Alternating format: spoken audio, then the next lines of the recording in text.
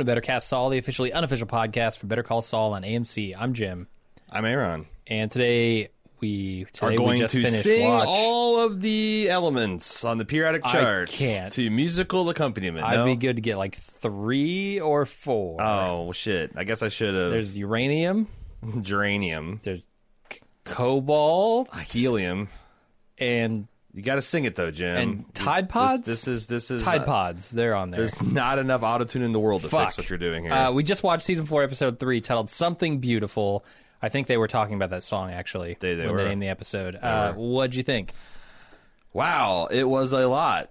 There was like the highest of stakes, and I've since saying that like Nacho is kind of like the closest thing we got to a potential hero's journey here. Yeah. And that's rough. Like the shot, the shoulder shot, just how bloodless it was. I was like, man, what would you do? Turn around knowing you're going to get shot in the shoulder, and then they shot him in the gut. I'm like, Jesus, I don't think Gus cares if this guy lives or dies. I agree. I think it's like, we can sell this story, or we could just have both of them get killed. Either way, it's going to Yeah. happen. And then, like, when the cousins, like, man, I get to see the cousins shooting him in the face once he doesn't know any information because burn them both, right?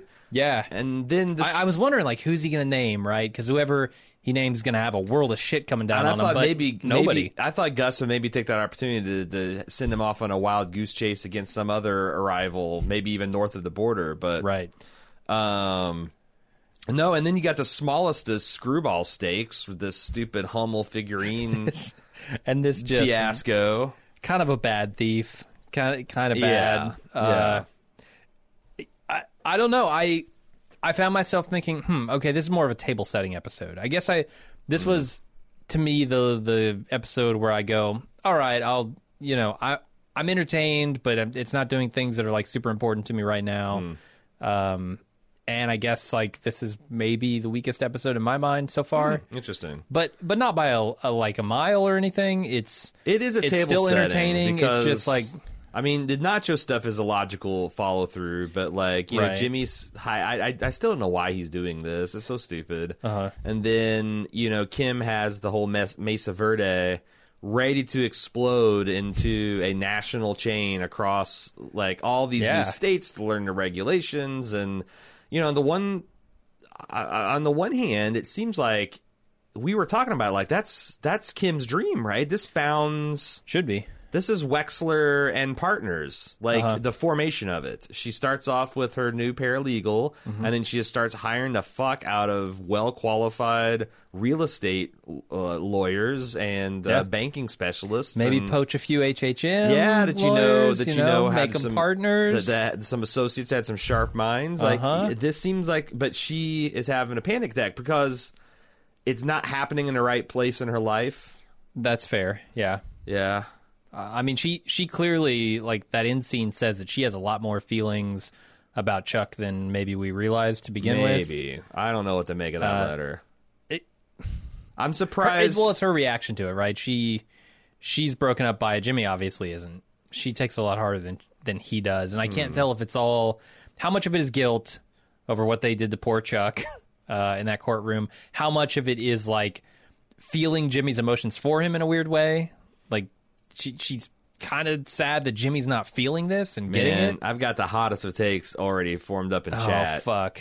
But we gotta keep that to ourselves for now. I don't know, because I thought Kim was a sucker because Chuck sending this, like, having this undated letter that even though he cuts Jimmy out of his will and gives him a bogus, like, I didn't forget about you, motherfucker, I just wanted to snub you type reward, he sends this smarmy, like, Chuck has got a long history of saying, I'm right behind you, Jimmy, I'm right behind you, Jimmy, as he's trying to fuck with him. Yeah.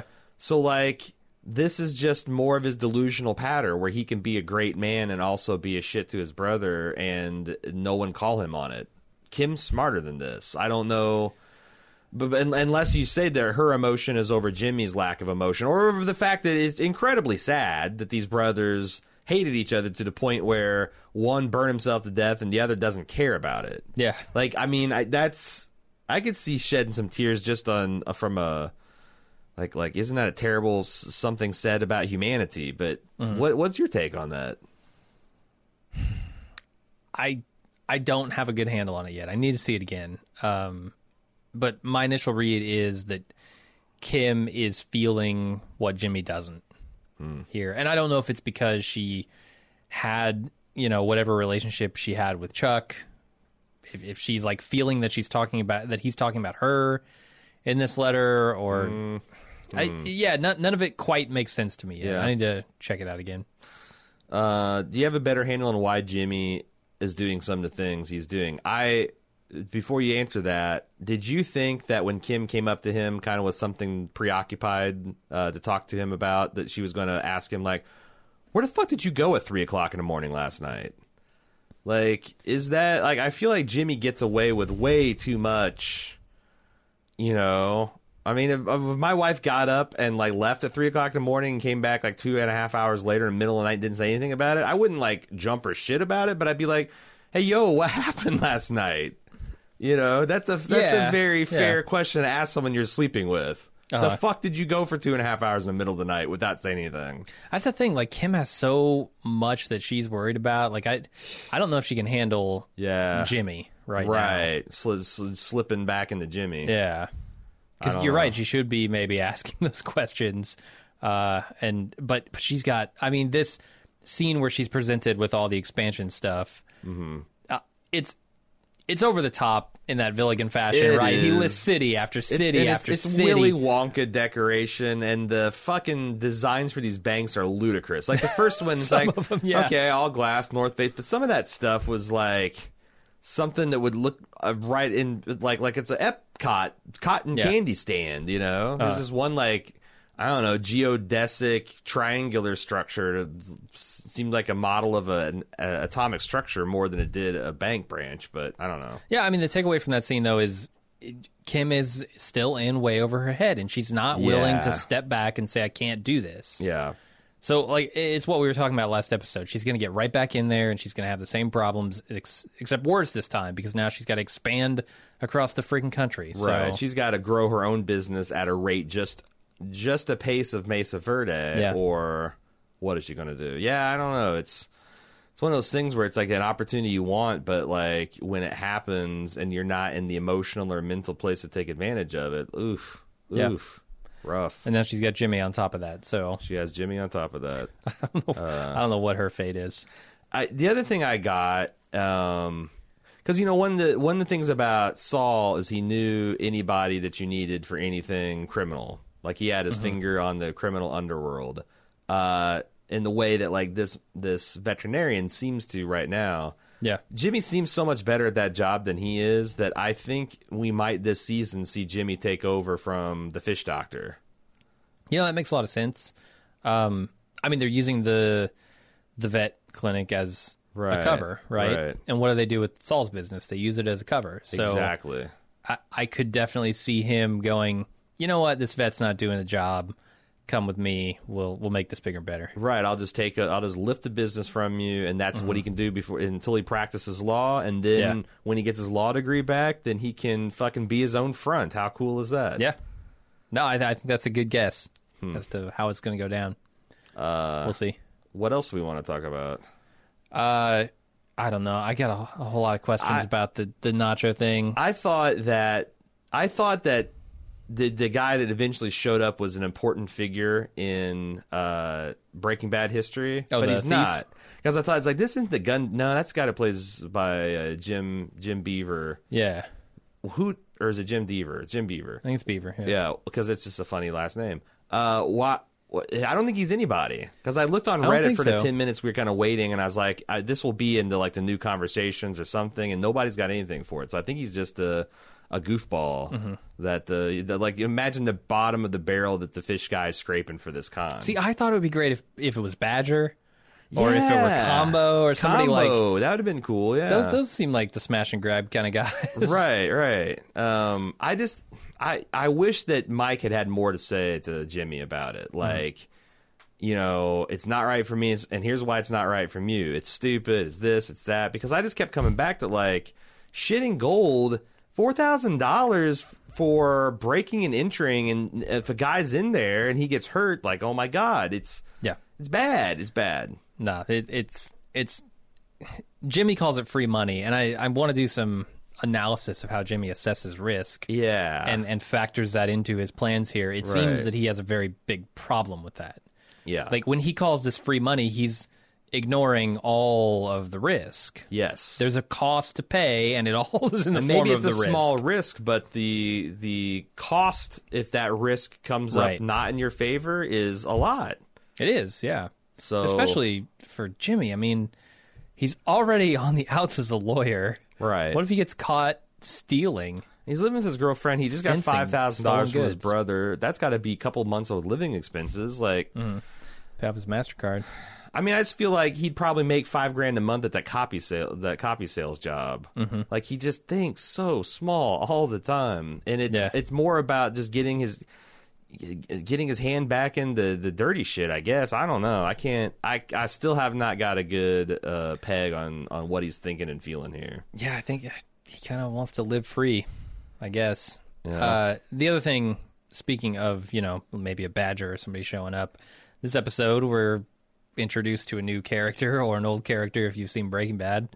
Gale Boddicker. Yep.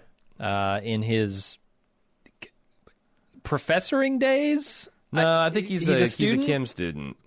He They looks talk too about old his to be a studies, student, but he's but- I mean, they dyed his hair and his beard for fucking sure, and Gus talked about not taking away from his studies. I think he's a postgraduate, like doctoral. Okay. He's doing something on making coffee, probably.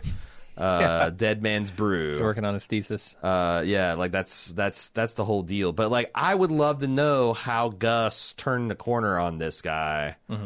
Like being from like a recipient of the Gus Scott, like he doesn't give this, every time someone graduates, he comes and says, "You are mine," and gives him like the drug speech. Cause like, Yeah, I doubt it. I mean, I know Gale said he's a libertarian and he feels like maybe everyone, but I do too. I'm not cooking meth out in my garage, even if I had the means to do so. Right. Like, I'm libertarian in the sense I think that, our drug policy is insane, but holy shit, I'm not going to, because again, the risk and opportunity, and he really is grateful for the Gus, and, but like grateful beyond the scholarship. I'd be grateful for a dude that paid for a full boat scholarship for me, but not enough to cook meth for him. Right. Like, Jesus. Yeah, I don't know. It's I would love to see I hope more. they do more with Got Gale. to, right? Yeah. Got to. Yeah, I don't know why we didn't think that was a bigger deal. Like the second it looked like that Gus's might disrupt the supply, like why weren't we speculating it might be Gale? I don't think anyone was guessing that. I certainly wasn't, even up to the moment where, I mean, you hear him singing and it's like, oh, of course, it's fucking Gale. And yeah, but when Or he was you go going to up the school when he and was it's going like, up oh, it's that Gale. distinctive staircase, I'm like, is this the DEA building? Oh fuck yeah, we're going to meet Merker. Like Gus is already smoothing over this shit at the Ladea, and it's Gale. Yeah. It's Gale distilling things out of some solution. I don't know. I love the introduction to him because that was his thing, like write these Italian operas or whatever that are I remember incredibly fast. I remember it from the Animaniacs. I did not know that it was like a cover. I didn't know that the Warner Brothers were doing a cover there. But yeah, in this episode, they bring it back. They don't do the same thing, but they do a similar thing, which I liked. Yeah. No, it's great. So, man, I wonder. I mean, it's just Gus played the situation so good. The only thing that as you pointed out, the number of footsteps in the desert, like this is like the whole time I'm watching, I'm like, okay, this seems pretty smart. Okay, because the cousins aren't crime scene forensic analyzers. But then the fatal flaw, I thought, was how Victor and Tyrus followed Nacho out into the desert. There's 3 sets of tracks going out there. Yeah, anybody's going to see that there are too many footprints here. Yeah, and like is the story that like Nacho fought them in a running gun battle and scared them off before they finished the job? That doesn't make sense. Yeah, but I guess we're not supposed to think that it's going to be a problem because I guess not. Yeah. That does seem like, maybe they should have shot him in the gut before he got away or something. I don't know. I do wonder if the cops are going to be able to tell that kind of stuff when they show up, and they could probably tell that all those bullets are fired from 2 pistols, not probably like an automatic. How do you fire that many fucking bullets at a car? I don't know. It looked like without they willing changed different participants. guns to different, like, caliber So there might have been sizes, like so there six people or something. Yeah, and it made it seem like, I don't know, because like didn't Victor get like a Desert Eagle out to shoot the engine block? Like maybe someone used a 50 caliber. You're right. It seems like it wouldn't hold up, but then the cousin set the thing on fire, and that's going to obscure shit. And It could. I also think, like, what stretch of highway, no matter how remote in America, can you have that pitched gun battle and just leave that shit to the side of the road and no one... for hours and like hours. a Looky Lou gets there, and Nacho's now in the hospital, and he's answering a lot of difficult questions. I don't know. But the thing is I don't think Gus cared either way. Mm-hmm. Like it's like you said, like shoot him in the gut. If he lives, he lives. He dies, he dies. He's very Ivan Drogo about it. Yeah. Shall we get to the feedback? Yeah, let's do it. All right, we got some queued up. We're now shifting into the instant talk mode. All right, this is the point where the Instant Take podcast stops. If you are a Club Bald Move subscriber at club.baldmove.com, you could actually join us in the Instant Talk portion of the podcast, where you can log in and chat with us and send in your live feedback and comments and questions for consideration on the Instant Talk podcast. Again, to partake of that, you have to be a club member. The only way to do that is to go to club.baldmove.com and sign up today. Free 30-day trial.